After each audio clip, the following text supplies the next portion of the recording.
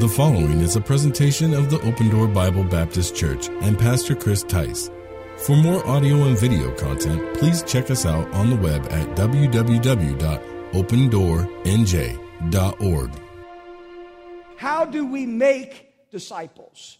There's 4 words I want to share with you tonight, and in your bulletin there that you got, there's a handout. You can follow right along and get these. And the first word that we're going to talk about is share. Share.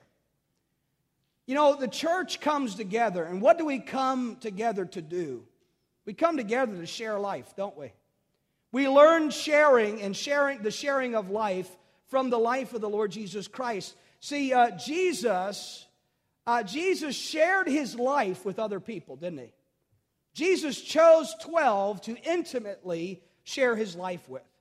He went everywhere with them. They saw him. They stayed with him. They ate with him. They interacted with him. Jesus shared his life. Was Jesus ever afraid for people to get close to him? He wasn't afraid. Why? Because he was living the life he should live, and there was nothing that they could see by getting close to him that they would have been disappointed with. By the way, you get close to Jesus, you will not be disappointed. And neither will I. And Jesus shared life, and he showed us how to make disciples because he called us to be disciple makers. And he said, this is how you're going to do it. You have to share your life. And the truth is sometimes as a church, we're selfish. We don't want to share. We don't want to share life. We don't want to share experiences. We don't want to share time. I mean, come on, we're a little stingy with even our time. When it comes to the house of God, it's like, time is for service. I'll get there maybe 5 minutes after it starts, 10 minutes later, whatever. I don't want to see anybody. Get in, sit down, shut up, don't talk to anybody, don't get involved with it. And sometimes, I mean, we're just stingy and we're selfish. And can we even just say it this way? We're a little cheap when it comes to God, isn't it? Aren't we sometimes? I mean, we want our life the way that we have it. We don't want it to be disturbed or disrupted. Can I share something with you? When you have children, life changes. When you bear children, life changes. It's not just you anymore. When you get married, life changes. If you're married tonight, say amen. When you get married, life changes drastically. When you have children, life changes drastically, does it not? I mean, it just becomes different. You no longer think of you and what you want to do. You think of them and what they are doing. You think about sharing, and you're now responsible for other people. And the Bible tells us is sometimes we call people and we say to them, hey, listen, you need to be in church. Forsake not the assembling of yourselves together as the manner of some is. And some people are doing that. I'll just be honest. Some people just forsake coming together with God's church. And I believe it's because they don't understand the strategy of the Christian life. That God wants us to share life together. That he wants us to interact with each other. He doesn't want us to come in, shake hands, say hello, brother, goodbye, brother, and leave, brother, and never see brother ever again, except for when we come in to the church building. That's not how you make disciples. You make disciples by sharing your life with them. The people that have had the greatest impact on me were the people, not that I sat, if you would, necessarily next to in the church service, but people who came to the hospital, but people who interacted with me when I had trials and tribulations, people who wanted to invest in my life, people who didn't ignore me in my life. They wanted to come alongside. They wanted to share their life with my life. And I think it's interesting that Jesus gives us that great example as we're talking about following Jesus, that we would follow in his steps, that as a church, we are called to share life, aren't we? I mean, not just share a service, not just share a worship experience, not just share a small bit of time over a week. When we look at the early church, the Bible says they had all things common. The Bible says they gave, they sold, they shared their life together. They shared their food. They shared their clothing. They shared their homes. They shared everything. And now we're lucky if we can maybe get together with a Christian one time a week, if we can fit it into our schedule because we're so busy doing other things. Come on, don't tell me you can't commit to the church of God. Jesus is committed to his church, isn't he? Listen, as I drove down the road today, I saw a little sign, and it said softball sign-ups. And I just had this little thought. I said, boy, some people are going to see that sign, they're going to call, and they're going to sign their kids up for softball. I thought, that's great. They have softball, and there's soccer, and there's all kinds of sports to sign up for, aren't there? But you know what I just thought? Isn't it amazing how people resist commitment when it comes to God's church? We say, sign up for this, get involved with that, get involved in a ministry, get involved, sign up and come soul winning, sign up and get involved in church, sign up and serve, sign up. And people are like, you shouldn't have to sign up, don't sign up, don't commit. Everything else in this world, you're signing everything up for. You give out your email address to every store that wants to give you a rewards card. And then at church they say, can we have your cell phone number? No. Can we have your email address? No way. Walgreens can have it, but your church can't. You know, sometimes isn't it amazing how we look at life? We'll share life sometimes selfishly to get what we want, but when it comes to God, when it comes to His church, don't sign me up. I don't want to share. I don't want to be involved. And a lot of times it's just like, if we see each other once a week, that's enough. I don't see that getting discipleship done. I don't see us changing the world by just interacting on Sunday. You with me?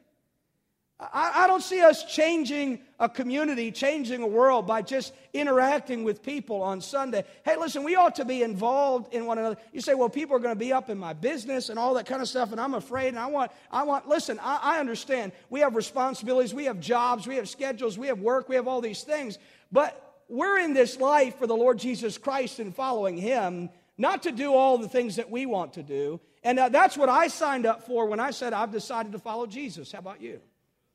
And it takes some sharing. And as we follow Jesus' method, we emulate what He did. The Bible teaches us that love is the hallmark of people who truly know Jesus.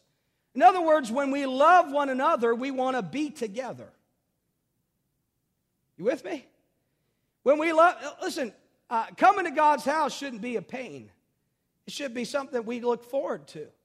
It shouldn't be something we have to do, something we want to do, we desire to do, because we come together, we want to share life together, we want to be involved with one another. How much? As much as we possibly can. We want to be as involved as much as we possibly can. And we see some things in Jesus' life. And how are we going to reach this world as disciples? How are we going to make disciples? Well, if you're not willing to share your life with anyone else, you're never going to be able to make a disciple. Because making disciples involves sharing your life. It really does. And letting people get close. Letting people get to know you. Many people in ministry made that mystique mistake. This desire of being admired from afar off. Sometimes that's what all people do is that see you on the platform, pastor, and that's it. I don't want to be a platform pastor. I want to pastor people.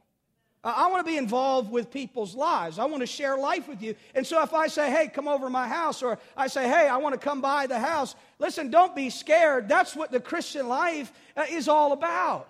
It's about sharing life together. It's about being involved with each other. It's about encouraging each other. And sometimes we want to be involved everywhere else, but we don't want to be involved with God's people. Sharing.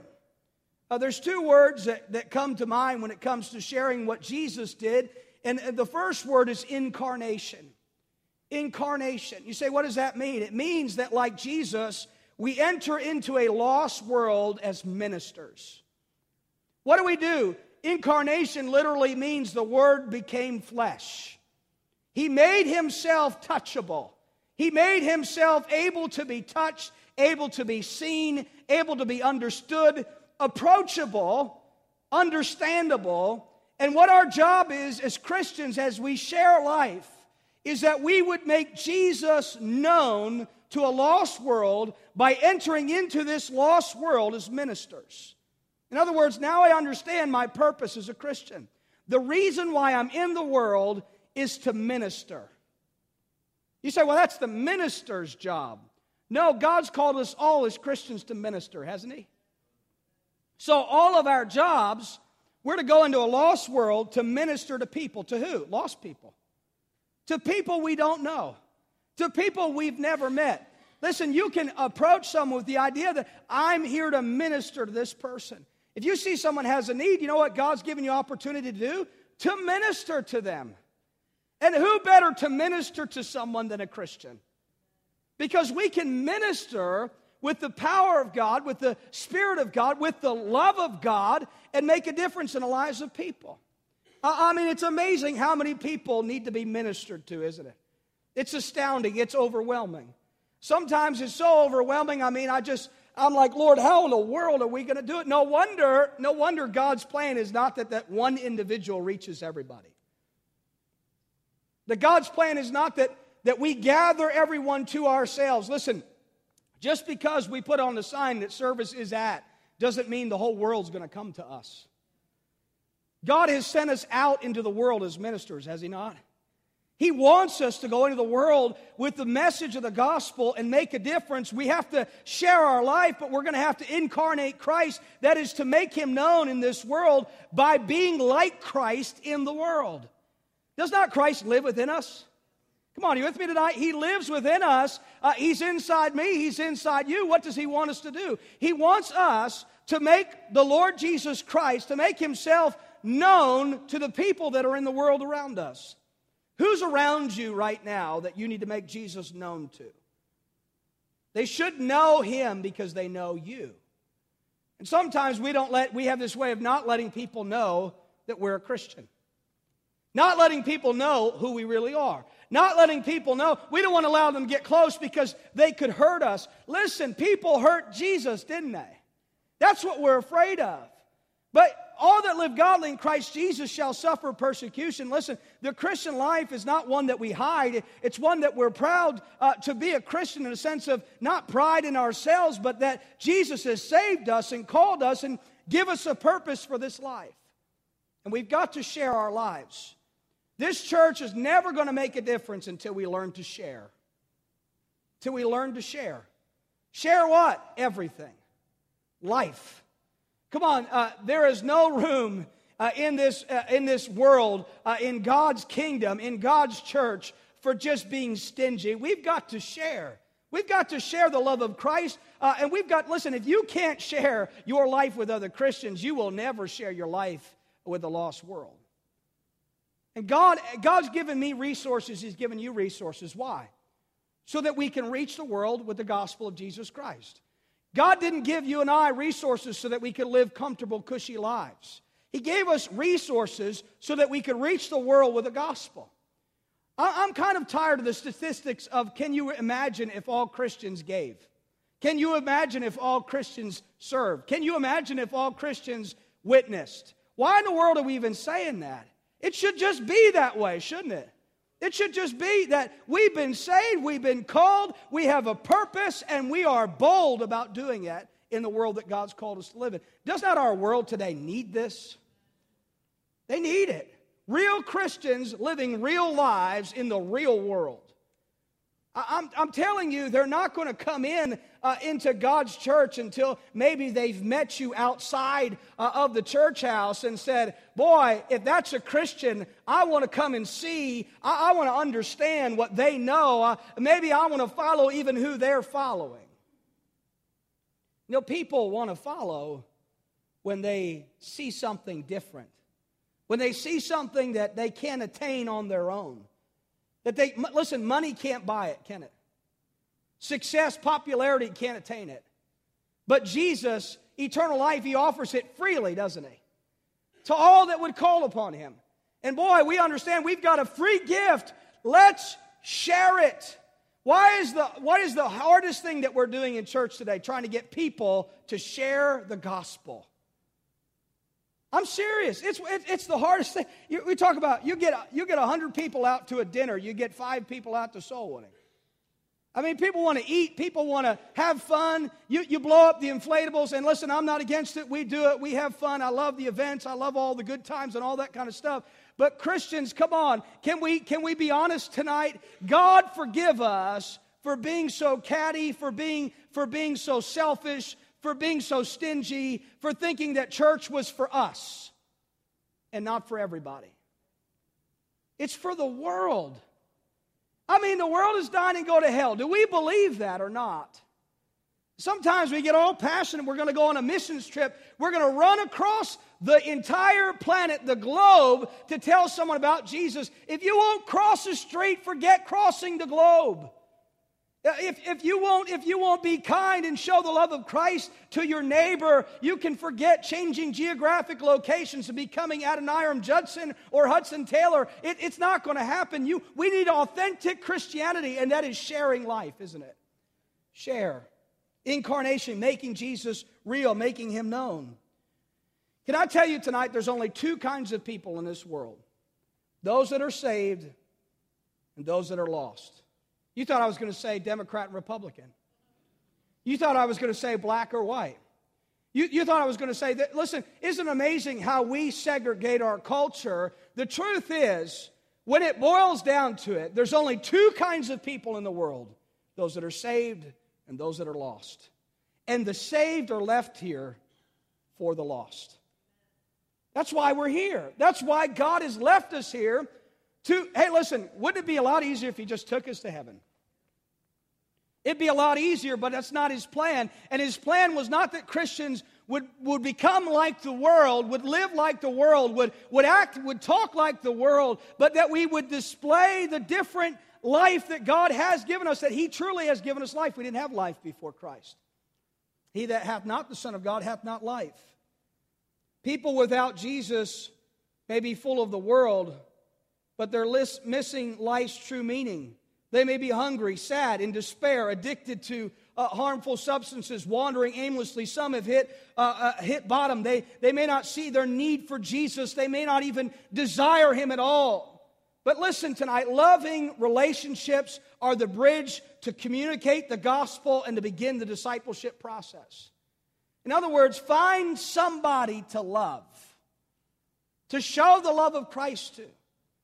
I mean, that person that everybody overlooks, that nobody... Listen, there's some people right now on my heart and mind, they're lost, and I know it, and boy, I'm just trying to connect with them. I'm trying to love them. I'm trying to share life with them. Isn't it amazing how... Listen, in the world, you're kind to people that are kind to you. In the world, you hang out with the people who want to hang out with you. In the world, you do for your friends. You know, the people who are your friends, you want to be with your friends. But in Jesus' economy, come on, Zacchaeus, I'm coming to your house today. Come on, the woman at the well, who, by the way, every disciple walked past on the way to the village. As she came up to the well, they walked right by her on the other side. And Jesus talked to her. And He shared life with her. And He interacted with her. And He sat down and He had a conversation with her. Someone who no one noticed, who had poor reputation. Listen, time after time after time, did not Jesus show that He wanted to share His life with people who no one cared about? With people who were destitute, with people who were hurting, with people who were sick, people who were poor, maimed, blind, halt, you fill in the blanks, and even the rich young ruler and everybody in between, Matthew, who sat at the seat of the customs. Jesus would cross by people and He would interact with them. Could you imagine if Jesus only sat on the hillside with His disciples all day, every day? That's why our youth groups aren't cutting it. Because we just want to hang out with everybody that we already know. We want to be with all the people that already like us. We want to enjoy time with people who enjoy being with us. We don't want to put ourselves out there to be rejected. He was despised and rejected of men, a man of sorrows and acquainted with grief. And we hid, as it were, our faces from Him. He was despised, and we esteemed Him not. Surely He hath borne our griefs and carried our sorrows, yet we did esteem Him stricken, smitten of God, and afflicted. Listen, He was wounded for our transgressions. He was bruised for our iniquities. We who did not know Him, He knew us, and He loved us before we ever even knew Him. He loved us. And then He says to us, this is what I want you to do. I'm a little tired of Christians who say, I have no friends that are lost. I know no one that's lost. We have put ourselves in a plastic bubble. We have surrounded ourselves with people like us, and we cannot make a difference in the world that we live in. It's the truth. We will never make a difference, church, if we sit in our bomb shelter and we never leave it. We don't take everything we're hearing about. We don't take, listen, it's great hearing a message about the life of Jesus Christ, but if you don't get inspired to go out into this world and live it, what good is it? What does it do for us? Vision. For what?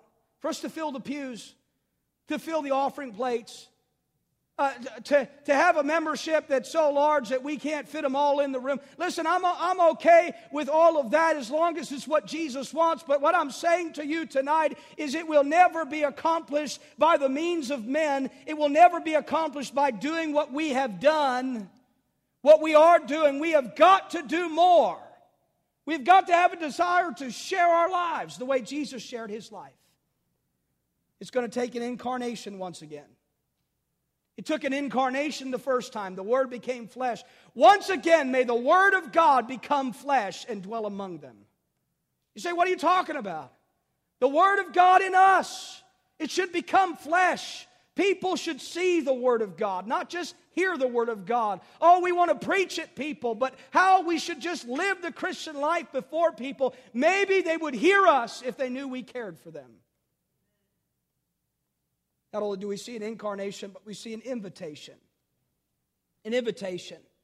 In sharing, we incarnate Christ, we make him known in this world, but we also invite them.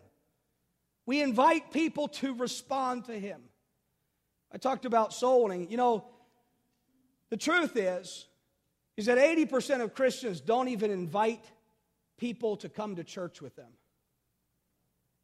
I'm not talking about invite them to follow Jesus, take them through the gospel. 80% of Christians don't even take a gospel tract that's already pretty much done the job for them. We even give them, print them, you are invited. And 80% of Christians won't even go to a person and say, listen, I don't know what you're going through. I don't know what your trials are. I'm not sure where your struggles are, but I know a group of people who will love you and will accept you and will encourage you. And I'd like to introduce you to them. Can I just invite you to come and meet God's church? It's hard, really hard, isn't it?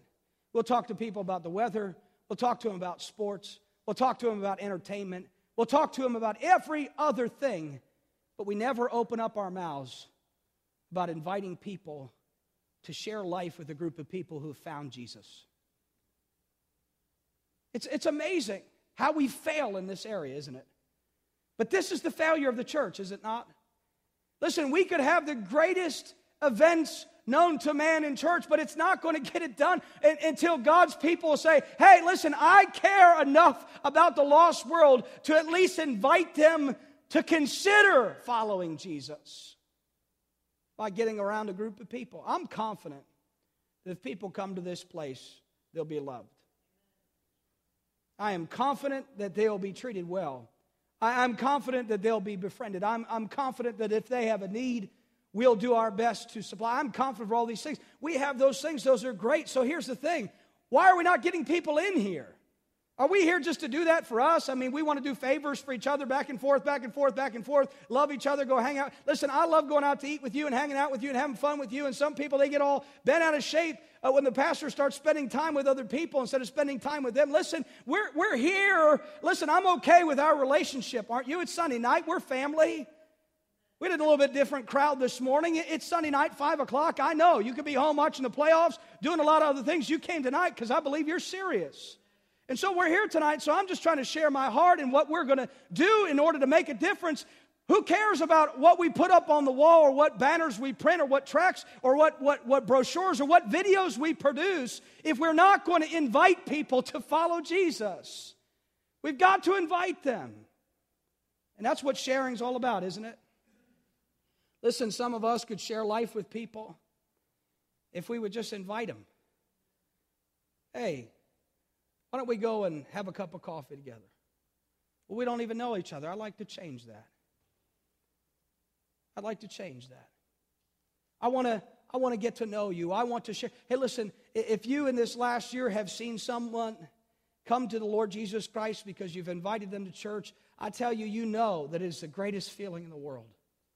You know it. Keep doing it. When you see God change a life, there's nothing like it. We want more of it, don't we? I mean, are we done? Have we accomplished everything we're going to accomplish? I mean, it's amazing what we do. We have our holidays, we have our time, we have our me time. Listen, me time has overtaken all time. It's killing the church. Invitation. Listen, some people say, I can't come to church, I need family time. The best time you can spend with your family is in church.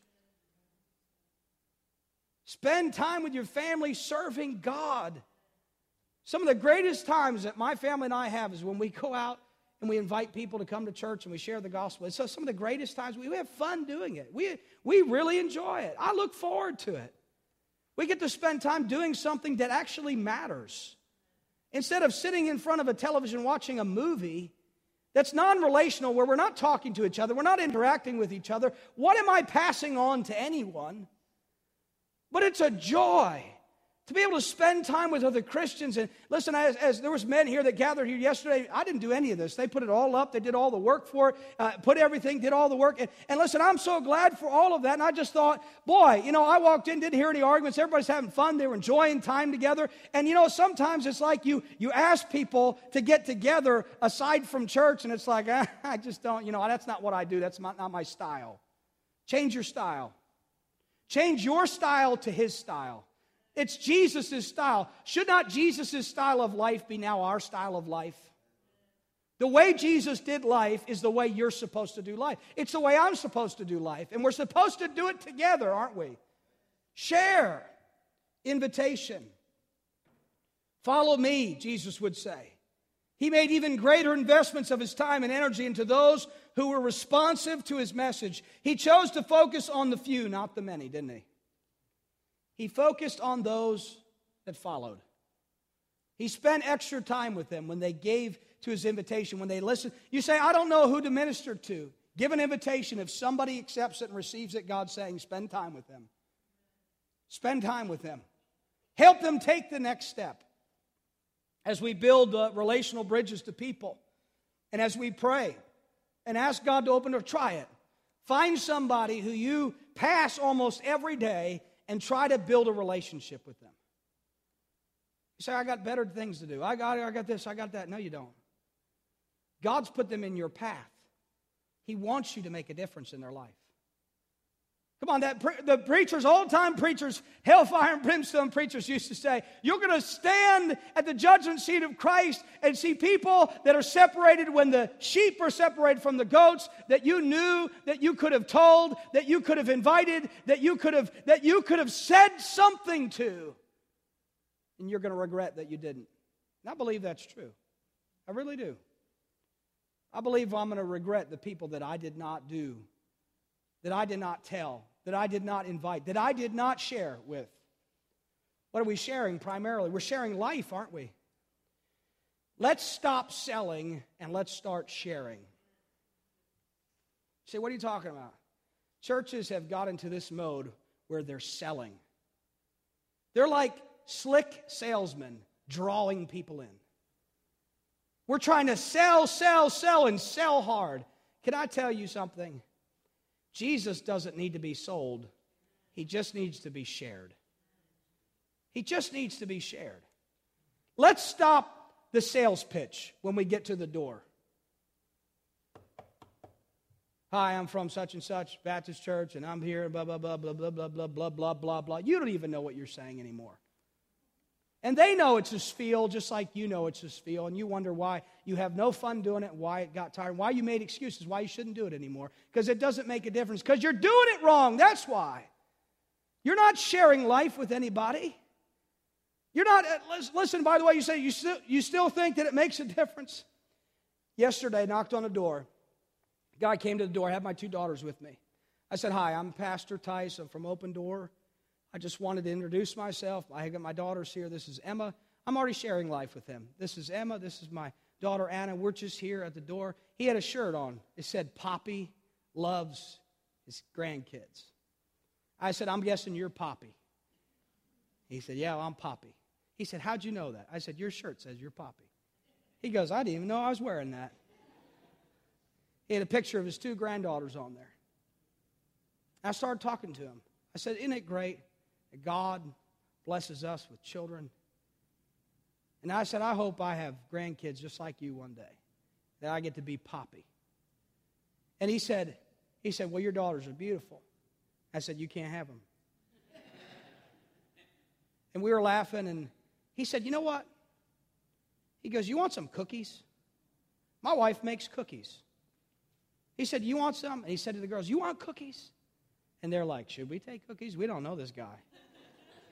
They looked at me, Dad, we're not supposed to take cookies from strangers, right? See, he's not a stranger anymore. That's Poppy. We take cookies from Poppy. You know, I thought, Poppy needs Jesus. He does. God let me meet him yesterday. If I wasn't there for anybody else, I was there for Poppy. Poppy said to me, he goes, you know, he says, your church like this? He said, you just friends and stuff? And I said, yeah. I said, why don't you come out? He says, is there information on the card? He said, yeah. He said, I'm going to come out. Bring my wife. I said, bring your cookies. Poppy needs Jesus. So what do I need to do?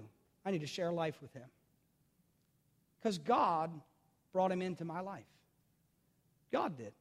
You believe that? I do. I really do. I don't think that I met him. I don't think that was a coincidence. I think it was deliberate. Now, I had to go. I had to obey God. I had to show up. I had to go out, get some gospel. Deliberate about going out. But I didn't know I was going to meet Poppy. I didn't know I was going to meet him. But we've got to share it. And listen, sometimes we just stop at that. Well, set my spiel, gave him the track. See you later. We're never, never, never going to accomplish what God wants us to accomplish until we reach people like Poppy who are all over this area. You say, how many churches is it going to take? I don't care how. Listen, we need more churches in this area like never before. I hope we have hundreds of churches. You say, why? You want to bring them all? I don't care where they go as long as they hear the gospel. I want them to hear the gospel and be saved so they don't go to hell. Listen, I want them to be part of the family of God. I'm going to spend eternity with them. We're too busy focusing on our kingdoms and building our kingdoms. It's not about open door. It's about Jesus and what he wants to do through us. Invitation. We build relational bridges. We pray and ask God to open doors. Do you still believe that God opens doors that nobody can shut? And he shuts doors that nobody can open. Do you still believe that that's our God? So forget thinking, well, that's too hard. That person will never be reached. There's no person who the gospel of Jesus Christ cannot change and reach. Disciple makers learn that discipling lost people is a process. It's not a one-time thing. Every person you and I meet and give the gospel to is not going to fall on their face and say, sir, what must I do to be saved? It's not going to happen that way. Not with everybody. Some people it does, but not with everybody. And we've got to be committed to the process of sharing with people. The second thing I want to give you tonight, the second word is connect. Connect. What is the strategy of making disciples? Share. Number 2, connect. We help new Christians that have received Christ, that have taken the invitation to follow the Lord Jesus Christ. And we do 2 things with them. We connect them to the life of Jesus Christ. And by connecting them to our life, we should be able to connect them to the life of Jesus Christ because we should be living his life. Paul said, be ye followers of me as I follow Christ.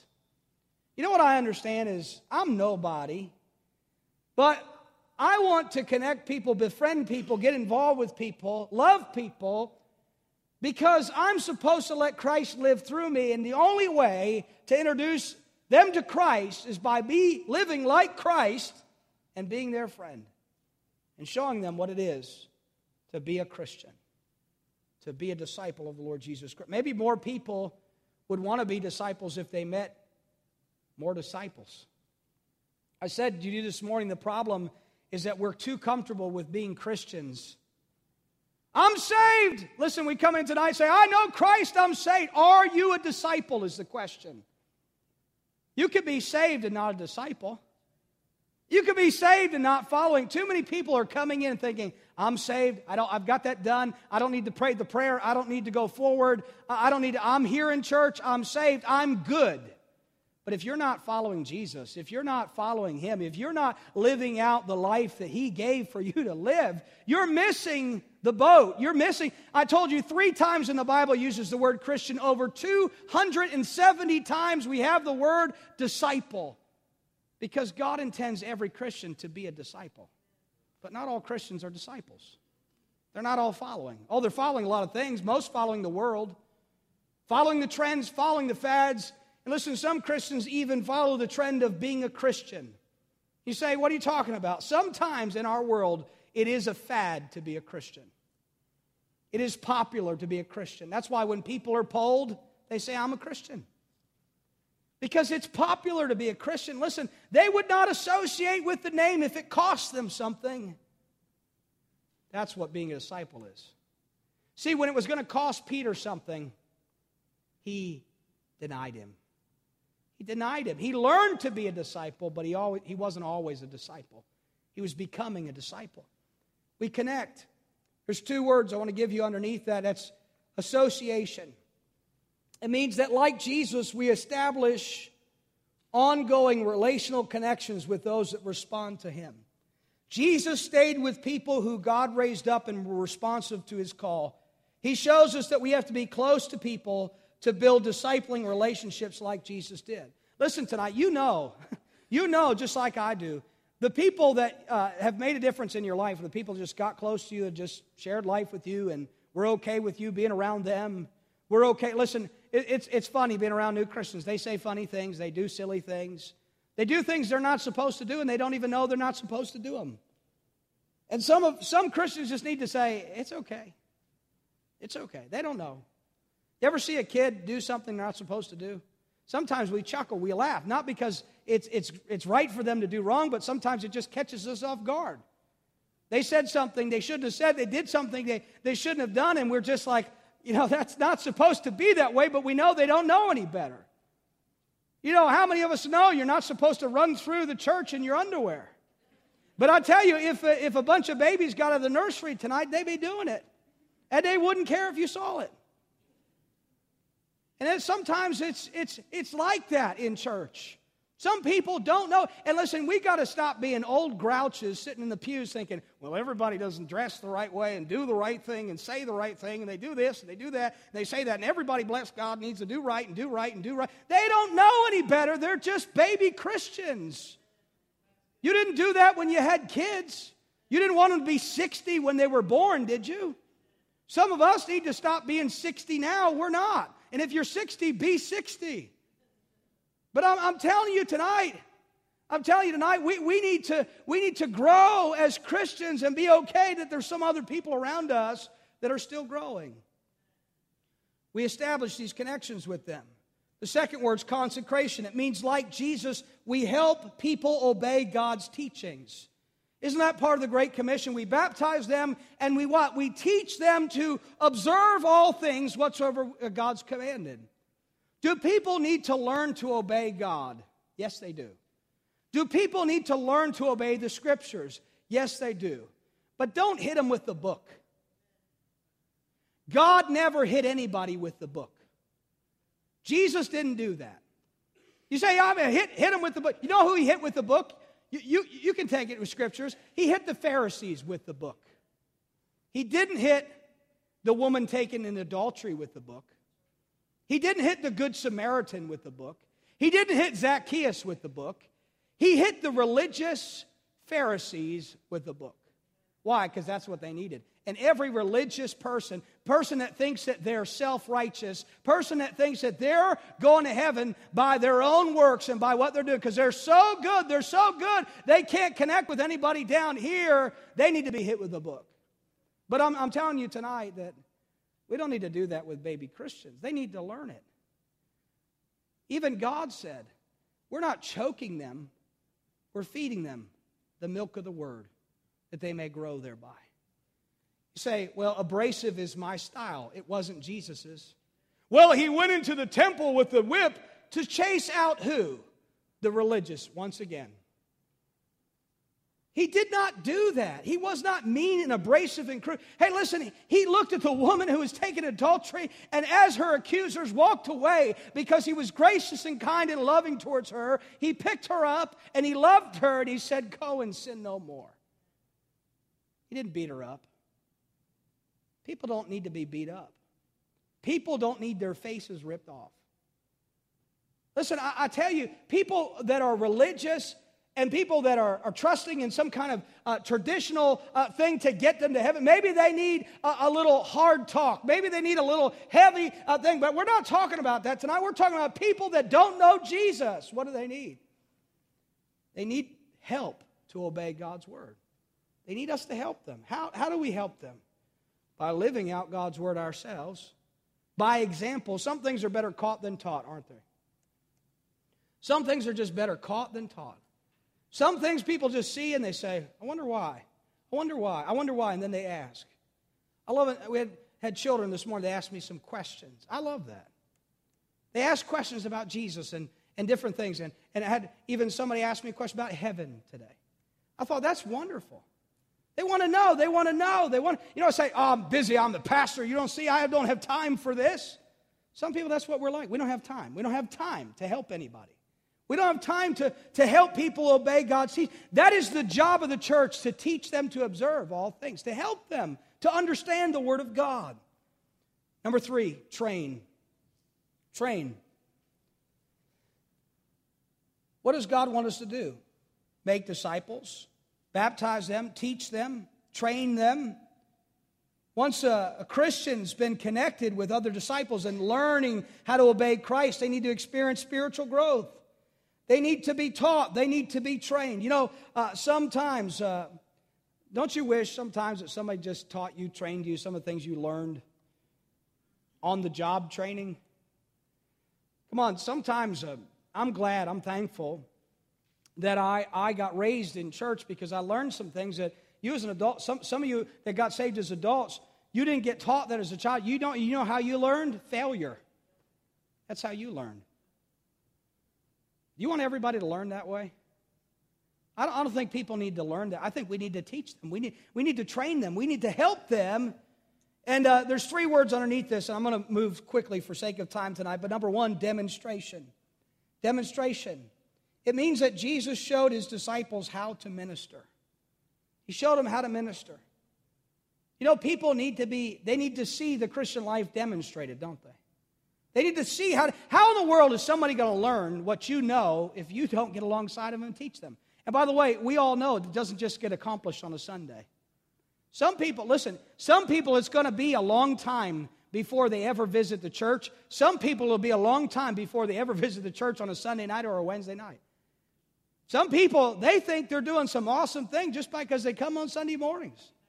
They just think, wow, that's the best. That's awesome. I never used to do that. That's a step. Listen, what are we trying to do? Teach them, train them. There's more steps to take. And by the way, can I say this? You haven't arrived when you attend all the services. Some people think they arrive when that happens. I arrived. I go to all the services and I go to soul winning. I've arrived. No. That doesn't mean you arrived. Hopefully that means that you're growing, you're serving, you're around. Listen, some people, they think attendance is the end. I showed up. Wow me now, Pastor. I showed up. I'm here. I'm in the seat.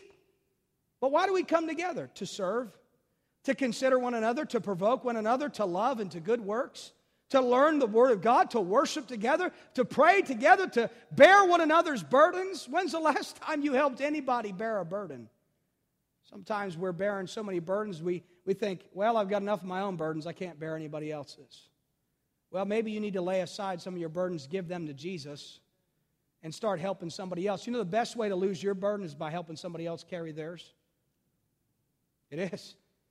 The best way to forget about your problems is to find someone who has worse problems than you do and help them. It is. It's the best way to lose your problems. The best way not to be so self-focused is by serving. Some people, they resist serving. You say, why do you ask people to sign up for the nursery? Because people need to serve. Why do you ask people to hand out bullets? Because people need to serve. Why do you ask people to attend the parking lot? Because people need to serve. Why do you ask people to do this and do that? Because people need to serve. You say those are unimportant. No, they're important. They're for God. They're good things. They're accomplishing a task. Listen, we need to serve, don't we? We have events and different things. You say, well, I want to be here to enjoy. I want to be here. Listen, we got to get past the consumer mentality when it comes to church. I'm here as a consumer. You're here to offer me a service, and I'm here to consume. We got to get past that. Listen, how many know when your children grow up, they no longer are consumers, hopefully they become providers? When Christians grow up, it works the same. They're no longer consumers, they're providers. They learn that they're here to provide a service for others. They're here to provide. They learn that the resources that God has given them, they're here to share them. Not that God gave them for themselves, but He gave them, the Bible says, to meet the needs of other people. When we grow up, we learn not to be consumers, we learn to be providers. We learn to be contributors, don't we? We learn that we can help someone else accomplish a task that many people, many hands make light work. That if we will work together and serve together, we can accomplish much to the glory of God. Not for us, for Him. And we need to work together. Demonstration. Some people need you to show them how to do things. We were talking last night, had a group of men here, we were talking about some of the men had never ushered before, and so we're going through and talking about usher. And I made this statement. They said, I don't know how to do this. I said, how would you know? How would you? You don't just know how to do that. I think sometimes people just think that. Everybody knows how to take the offering. Everybody knows how to do it. Everybody knows. No, everybody doesn't know. Some people, they need to be taught and trained how to do things. And boy, it's important, isn't it? Do you think receiving the offering from the church, people offering to God in worship, do you think that's important? I think it's important. Do you want them to be Spirit-filled? Yes. Do you want them to be consecrated to God? Absolutely. Is there anything that's not important that goes on in the house of God? You think nursery workers should be Spirit-filled? I do. They better be, or they're not going to be there for long, I'll tell you. Listen, it's amazing how when people get involved and they serve the Lord, we've got Sunday school teachers, people teach. Do you think that people teaching the Word of God to children is important? Do you think that people going and picking up kids and bringing them to church, do you think that's important? Do you think that all that stuff's important? Do you think we ought to be Spirit-filled? Do you think people should get involved in doing it? Absolutely. Listen, are we here to feed the machine? Or are we here to serve God? Sometimes we look at the church like it's a machine. We're just here to operate. We're not robots. We're people. And they're people. And we're here to serve people. And hopefully, you know what? Hopefully we'll be able to hand that job off to somebody else. Sometimes we become teachers and trainers. We used to do the tasks, and now we teach people how to do the tasks. It's a wonderful thing. It's a wonderful thing. It's like being a parent. We used to be the child, and now we're the parent. It's scary, isn't it? It's scary. But it's a fun thing. It's a wonderful thing. It's an awesome responsibility. Demonstration. Jesus cared for people. He spoke to people who nobody else would. He healed people who desperately needed healing. He read scriptures and explained them to people. Did not Jesus spend the bulk of his ministry explaining the scriptures to people? Teaching them in ways that they could understand? Helping them to understand? Even so much that the children wanted to come and listen to him? Because that's who he was. He spent his life doing that, demonstrating. You know, along with your successes, when you're demonstrating the Christian life, they'll see your shortcomings and your failures and how you handle things when you make a mistake. If you're a parent, you know how important that is to parenting. Children don't need to have perfect parents. They just need to have parents who handle mistakes in a Christ-like manner. That's it. They don't need to know their parents are perfect. They don't need to think their parents are perfect. You know what I understand tonight? You don't need a perfect pastor. You just need one that when he makes mistakes to own up to them, to handle them correctly. You say, you make a lot of them, Pastor? I know. We see them all the time. I know I do. One day I hope I attain just what you have attained. We're here. We're going to make mistakes, but we're going to watch each other how we handle the mistakes, how we handle the problems. You think it does anybody any good when you see a problem and you complain about it? You think it helps anybody when you have an altercation, God forbid, a disagreement with someone else? You know sometimes other Christians disagree with other Christians? It happens. It's amazing. You know sometimes that happens, but you know what the most amazing thing is? We have an opportunity to teach younger Christians and children how to handle problems in a Christ-like manner. That when we have a disagreement, when we have trouble, that we call ourselves to the Word of God, that we'll handle things the way God says, that we will be kind one to another, that we will be tender-hearted, forgiving one another, even as God, for Christ's sake, hath forgiven us. Some people learn less about the Christian life in church than they do everywhere else. Because some people handle problems better in the world than some people do in church. We got the Word of God. We got the instruction. Demonstration. Delegation. It simply means that Jesus gave His disciples something to do. You delegate when you assign someone a task. Some people just need a job. They need something to do. I'm looking in the back. Chad's back there. He's controlling the screens tonight. He came to me just several months ago and just said, "What do you need me to do?" I gave him that to do. He's here tonight. He's doing it. You only thought about it because I just called attention to it. And when he makes a mistake, you think about him. But most people, when they do their jobs right, as Brother Rogers said on Wednesday, you don't notice.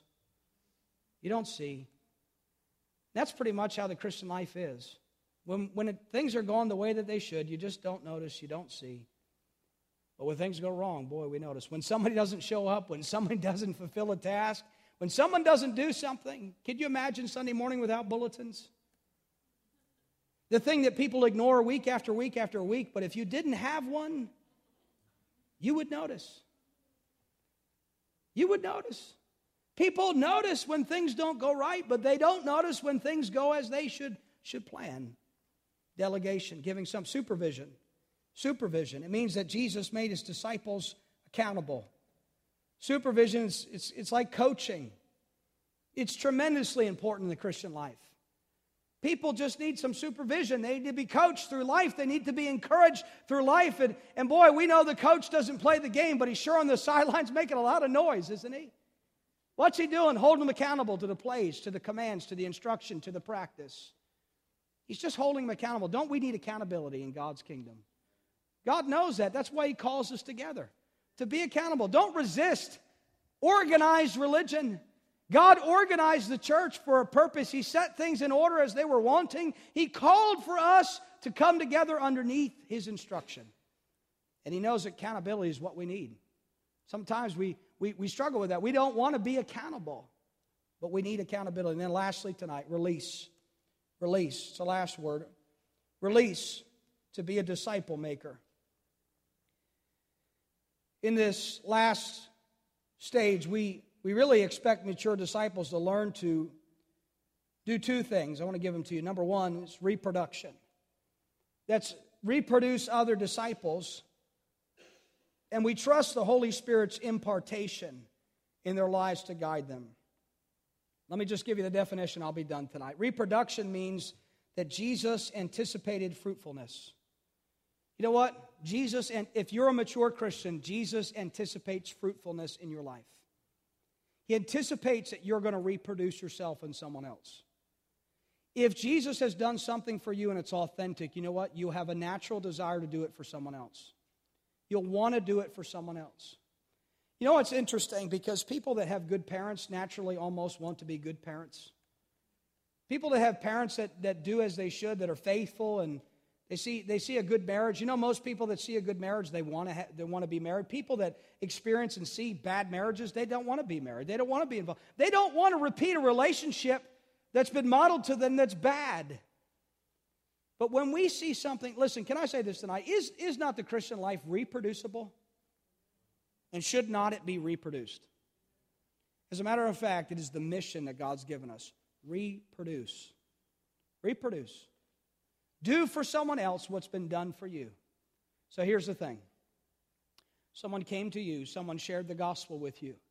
Someone invited you to God's house. You've heard the Word of God. You've been taught the Word of God. You're learning the Word of God. You're growing in the Word of God. What are you supposed to do next? Find somebody else to do for them what's been done for you. That's it. You know, if everybody in the room did that, many of the problems that we have as a church would be gone. It's the truth. We wouldn't be nitpicking. We wouldn't be internal. We wouldn't be selfish. We wouldn't even have some of the problems that we have as far as financially and some of the things that we have, because we would just be what we should be. I mean, we would accomplish God's plan for the church. Works, doesn't it?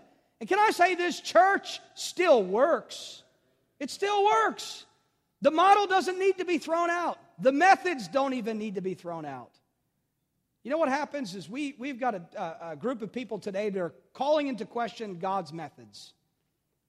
And it's sad because we think because the culture's changed, the methods must change. No, the means change, but the methods don't change. The message stays the same, the methods stay the same. The means by which we carry out the message and the methods sometimes change. But we don't need to throw out the model because God gave us the model.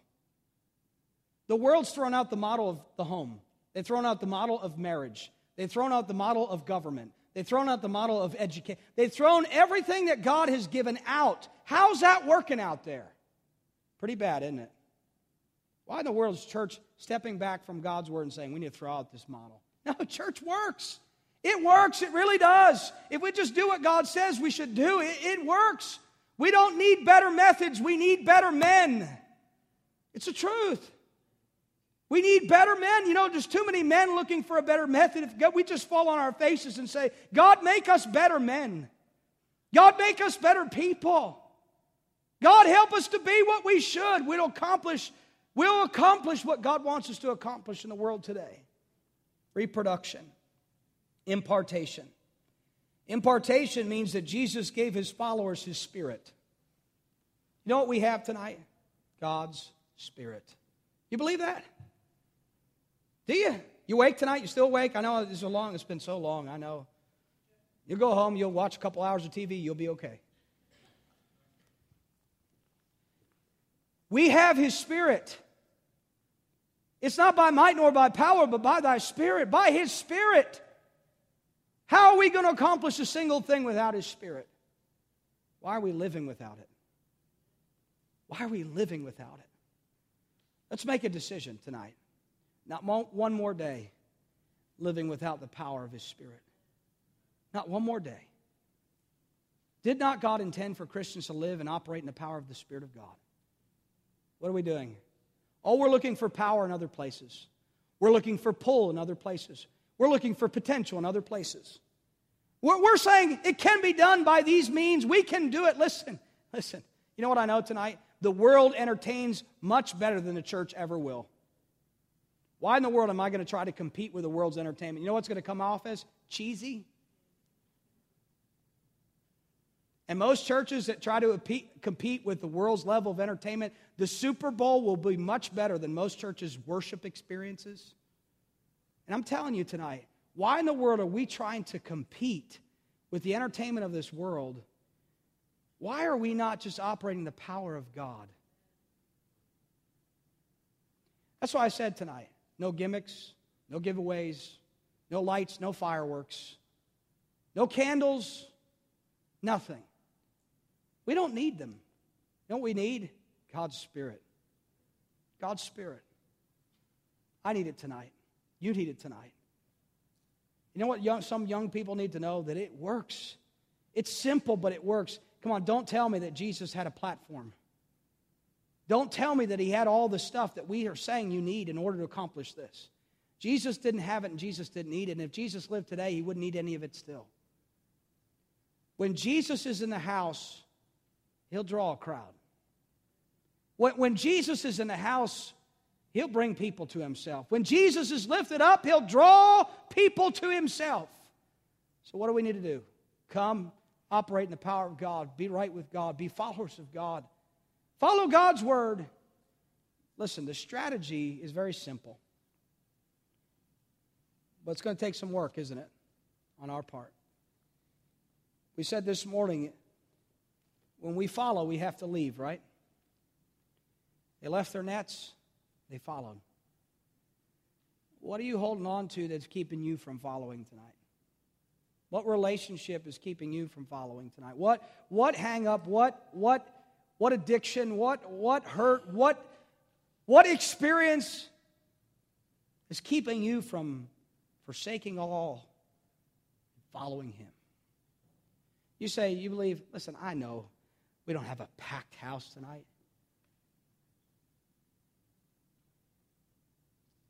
I know that there are not thousands here tonight. I know this is not being live streamed to the world and all the satellites. But I do know this. Jesus did it with 12. Jesus did it with 12. There are people with more doing less. There are people with more doing less. We're sitting at a dinner, and we're sitting next to, we have some of Pastor Clark's people here tonight, sitting next to Mrs. Clark. And I just was talking to her, and she just leaned over, and she said just one sentence, and boy, this just had a lot of impact on me. She said, you know, Pastor Tice, I just want to tell you something. Bigger isn't always better. Bigger isn't always better. And I thought, wow. I mean, their church is bigger than ours. I don't know how many they had this morning, but I know they probably had over 1,000 in church. Not in several services, in one. I know their building is larger. And she just said, bigger isn't always better. I thought, that just, you know how much that ministered to me? Because you know what we think? We got to attain. We've got to blow it out. We've got it. Forget we. What about Him? What about His Spirit? What have we done? We built a machine. It's time that we disassemble the machine. We just say, God, here's the parts. What do you want to do with them? God, we're your members. We're members of your body. What do you want to do with us? Jesus had 12. And those 12 literally had influence in turning their known world upside down.